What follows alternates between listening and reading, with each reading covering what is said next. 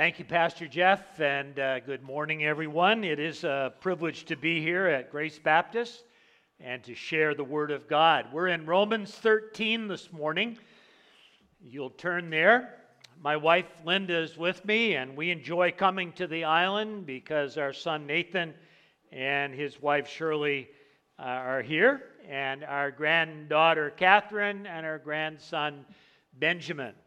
And this week has been Kate's birthday week, and so we've had lots of celebration going on. She turned 10. She's a decade old, double digits, and so we're happy for her. My job at the birthday parties is to butter the noses. And so I always try to get that done. And if you look at Kate this morning, her nose is shining. You'll be able to see that. And my grandson Ben is 7, and this week as I was studying at their home, he came up to me and said, "Grandpa, what are you doing?" And I said, "Well, I'm getting my message ready for Sunday and working on my sermon." I said, "I'm going to be speaking at your church, and you may have to sit there and listen to me." And Ben, if you're there, I think he went down, didn't he? If you're there, oh, he's right there. I said, if you're there and I see you and I look at you and point my finger and say, "Benjamin Beebe, are you listening?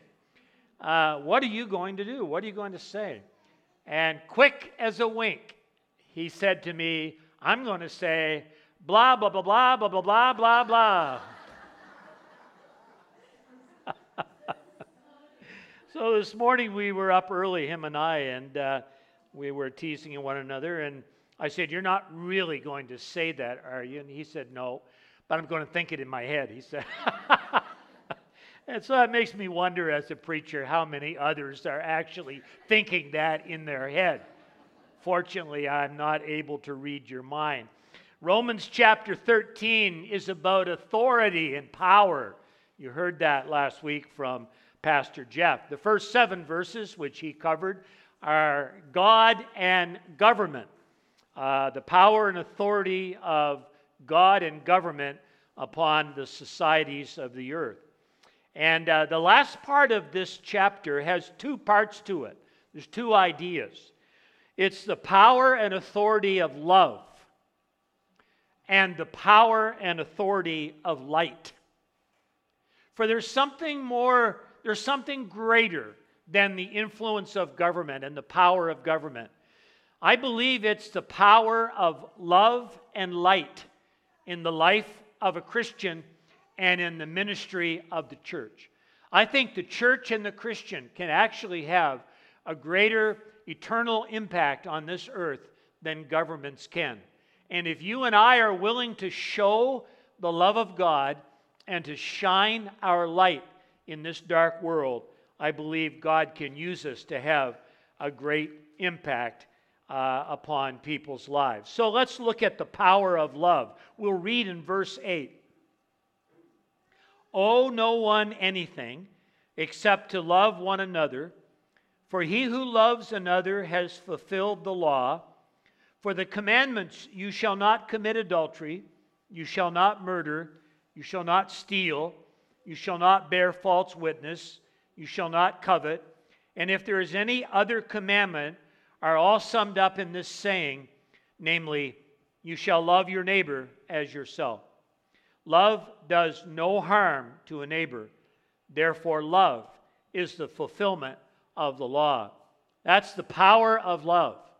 The power of love in human lives and in our society. Love is mentioned 5 times in those verses. And law, or the commandments and the law, is mentioned 4 times.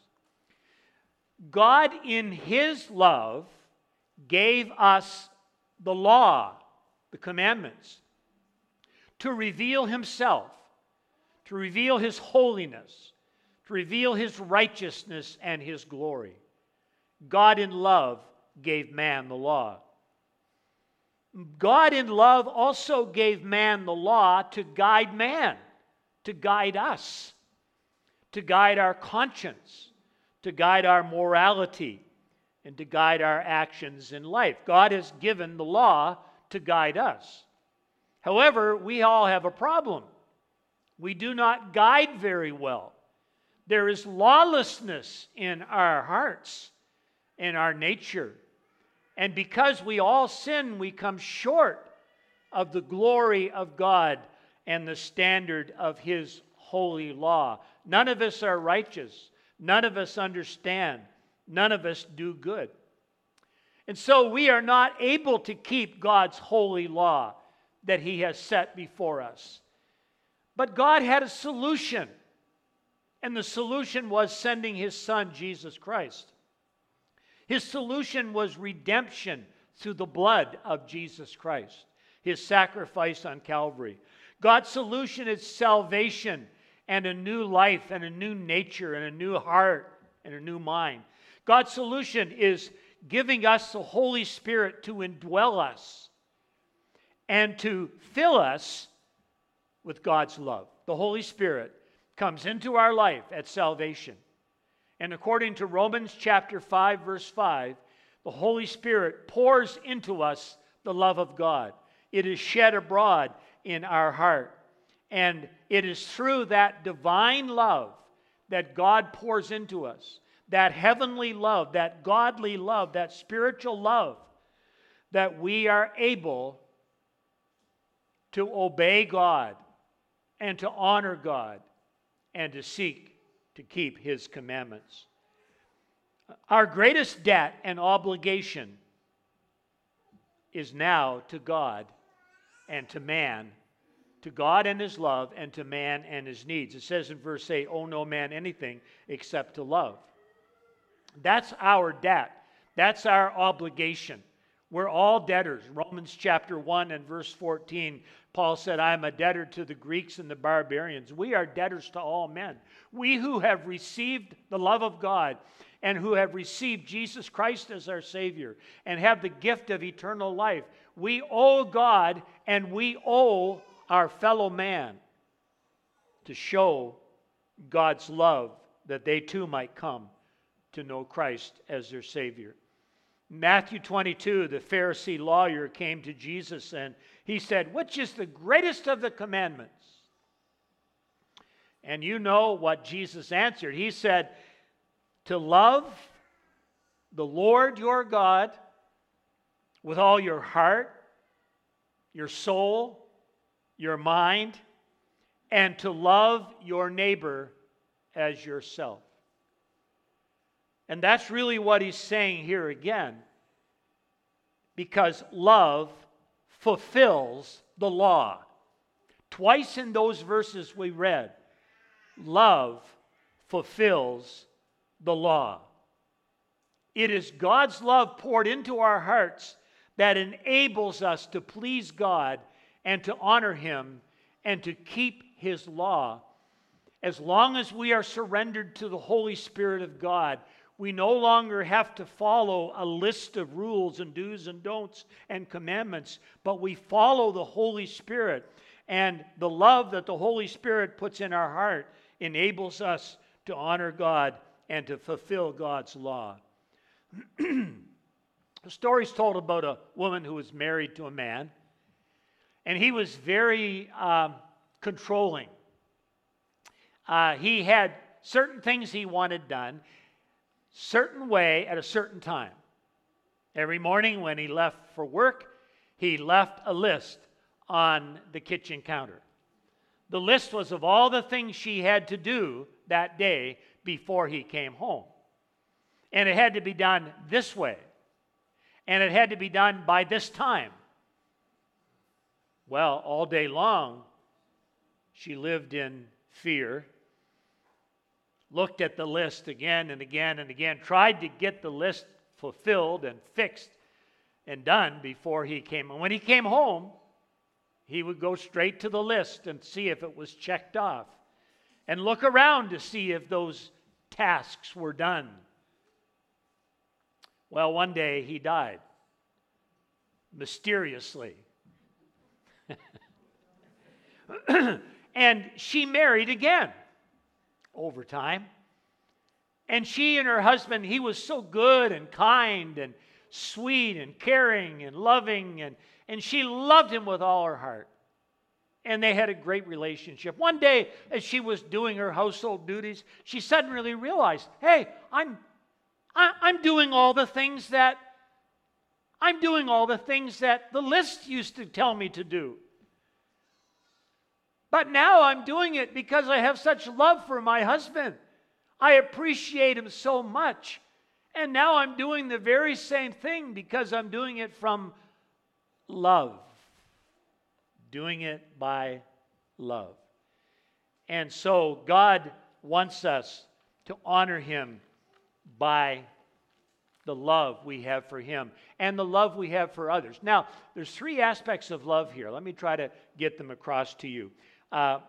You need to learn to love yourself, learn to love one another, and need to learn to love your neighbor. All three are in these verses, if you notice them. Let's look first of all. Learn to love yourself.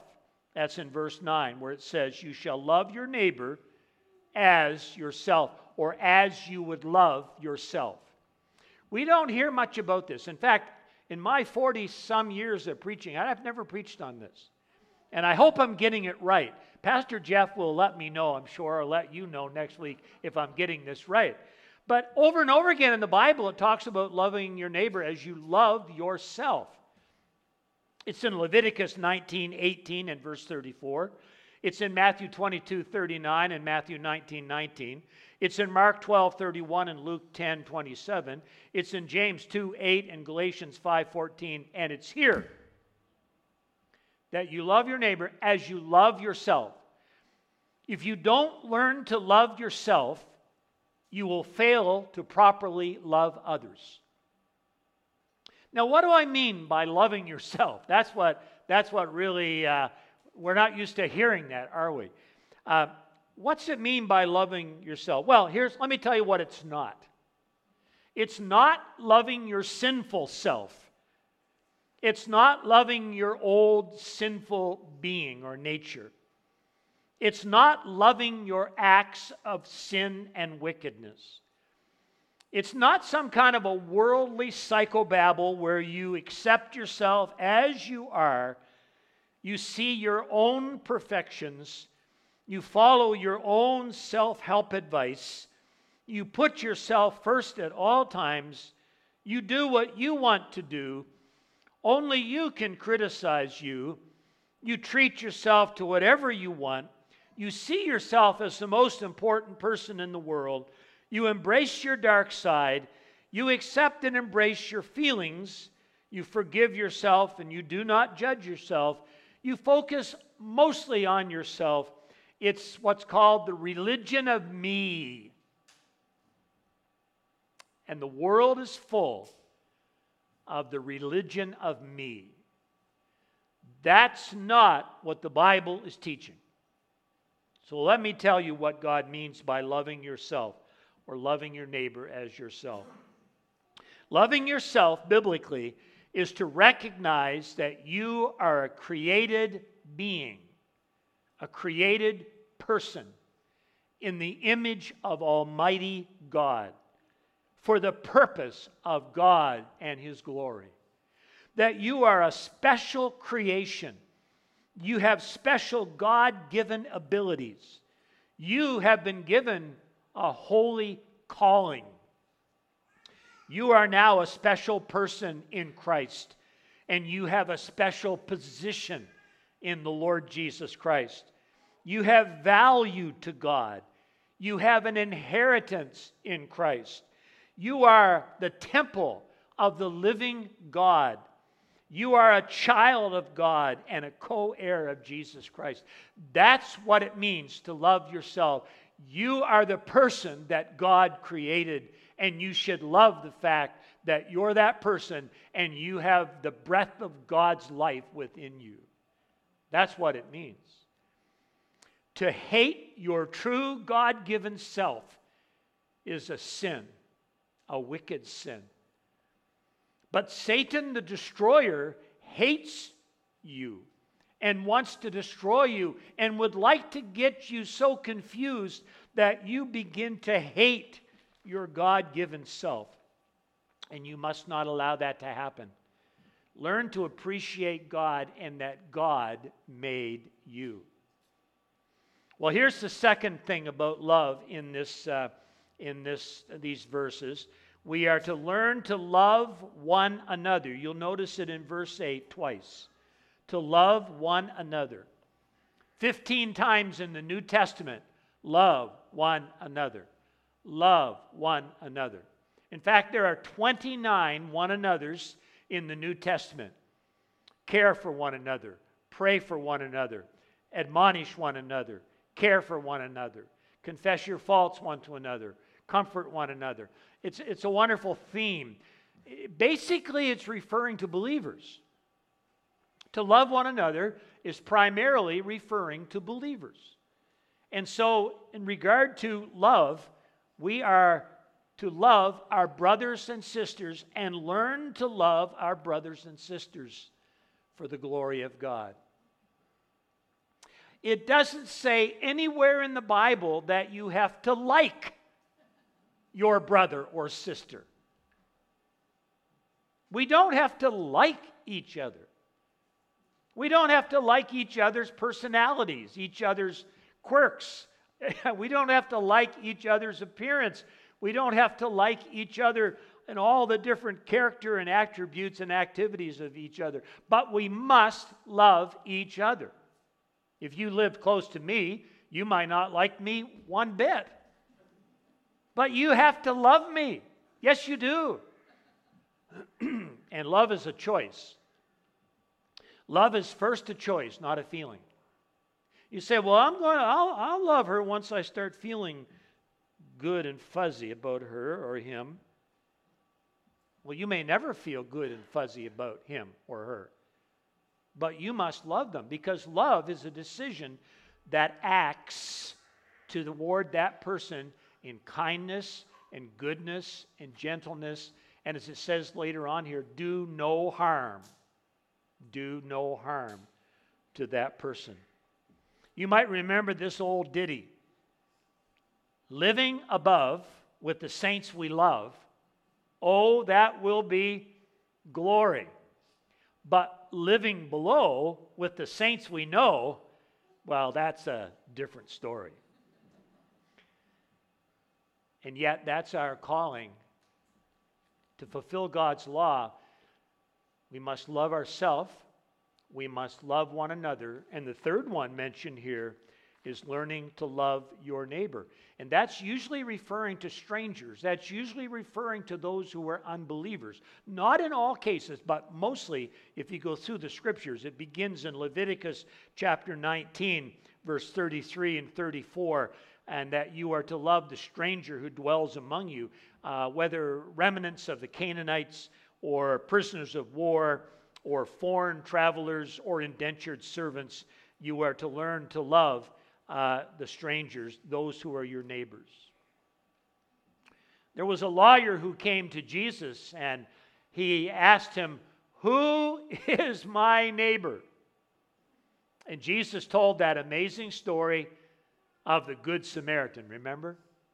And a man who had been beaten and robbed and left in a ditch, bleeding and dying. And along came a priest. And then along came a Levite. And they both passed by on the other side. They both were busy. They were on a journey. They had a schedule. They had things to do. They're in a hurry. It didn't seem safe, so they just passed on by. And then along came a Samaritan who, ordinarily, the Samaritans and Jews did not have much time for each other at all. The Samaritan came along and he observed it. He saw it. He saw the dying man and he cared and he stopped.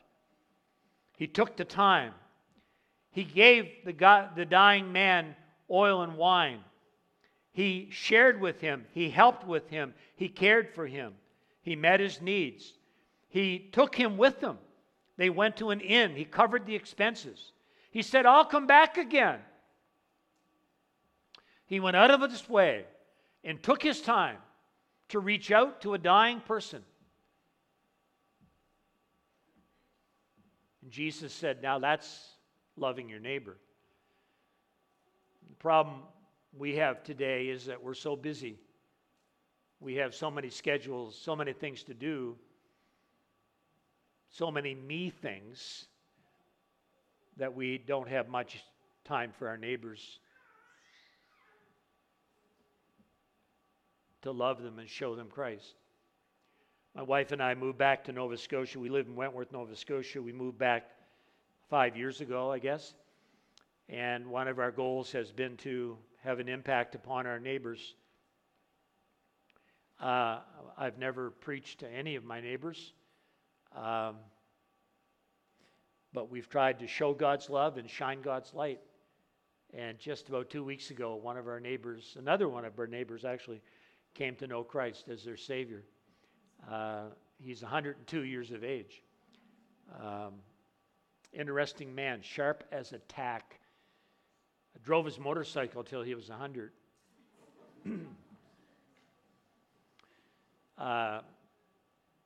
His partner's 92. She drove with him just up until a few years ago, just up until 5 or 6 years ago. He still drives his car, whether he should or not. But his mind's bright. And we've been trying to love them, trying to shine Christ to them, trying to speak to them, give them literature. And 2 years ago, he had no interest in God. He was almost 100. Can you imagine being almost 100 and having no interest in God?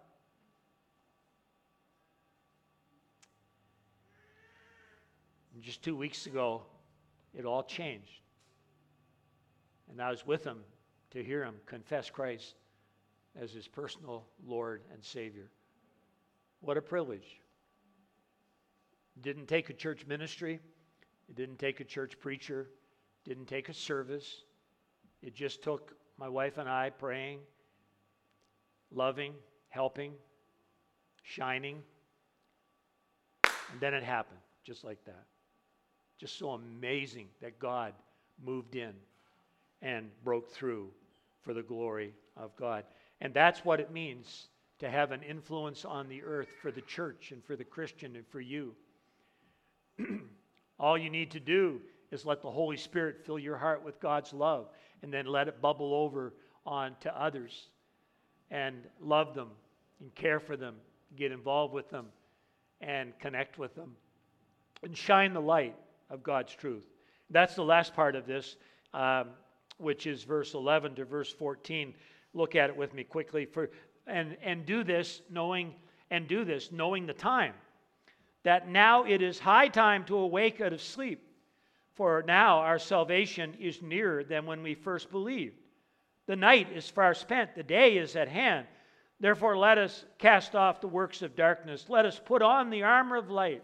Let us walk properly in the day, not in revelry and drunkenness, not in lewdness and lust, not in envy, strife and envy, but put on the Lord Jesus Christ and make no provision for the flesh to fulfill its lusts.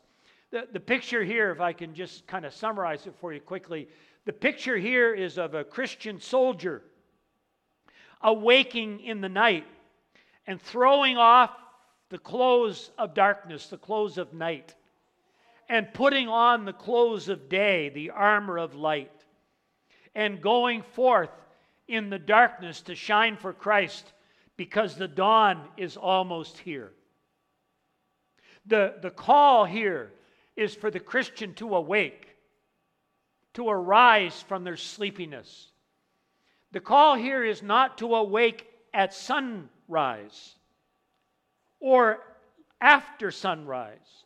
The call here is to awake before sunrise. Awake in the darkness and shine for Christ, because the sunrise is coming very soon. And my friend, we've been in a long, dark night of sin and rebellion since Adam.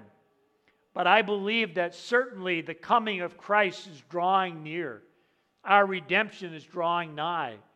And He will rise, the Son of Righteousness will arise with healing in His wings. And it's not at that great day of Christ's coming that we're to wake up and become spiritually alive and alert. We're to wake up before that day.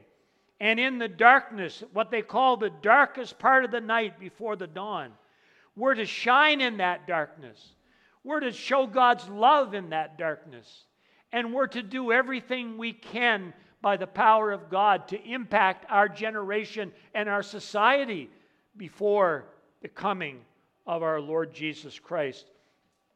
We need to awake to righteousness in a dark world, and we need to put on the armor of light.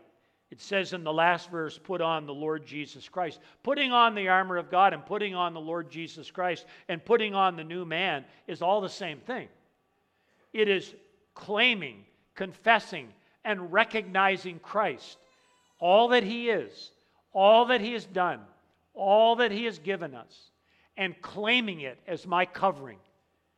It is using His truth to shine in a dark world before the Lord Jesus Christ shall come. And I don't know about you, but I think Christianity needs a revival, an awakening in Canada and North America. And if that's true, then I need it and you need it. What's it going to take to wake us? Will it be another pandemic that's even more disastrous? Will it be a third world war? Is it going to be civil strife and chaos and civil war? I don't know.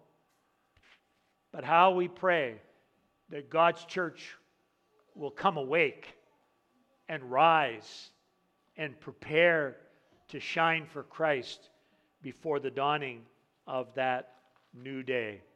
And I like the way it ends here in verse 14. It talks about making no provision for the flesh to fulfill its lusts. Let me just say this in closing. The idea here is making no provision, is make no plans, make no forethought, give no foresight, do not have advanced knowledge of sin or evil. Don't let it develop in your mind, because that's where sin begins. Sin begins in your mind and filters down to your emotions and then acts out in your body. Do not let it start in your mind. An old Puritan writer, Thomas Manton, wrote this: every corruption has a voice. And you've heard the voice. The thought comes to your mind. And if you take that thought, sin is conceived. And it will work through your emotions and your desires and work out in your body. You can have the most evil thought come into your mind as long as it goes through your mind. That's not sin. It's when that thought comes and you reach out and you grasp it. That's where conception, James chapter 1, talks about verse 14 and 15. When we are drawn away in our desires and enticed, then when desire has conceived, it brings forth sin, gives birth to sin. That's where you have to stop it. Paul said in 2 Corinthians 10:5 that we need to cast down vain imaginations, cast down vain speculations, cast down vain arguments, cast down vain thoughts, and bring every thought into the obedience of Christ or to Christ. And so the Christian warrior, the Christian soldier who arises in the darkness of night to shine for Christ until He comes, is to keep his mind clear and his life clean and shine and show God's love till Christ comes. So, I conclude with this. The power of love and the power of light through God's people has far more impact than the power of government. What you can do in your home and in your neighborhood, among your friends and in your family and in your community is very effective as you show God's love and shine God's light. Dear Lord, awake us and help us to show and shine. We pray in Jesus' name. Amen.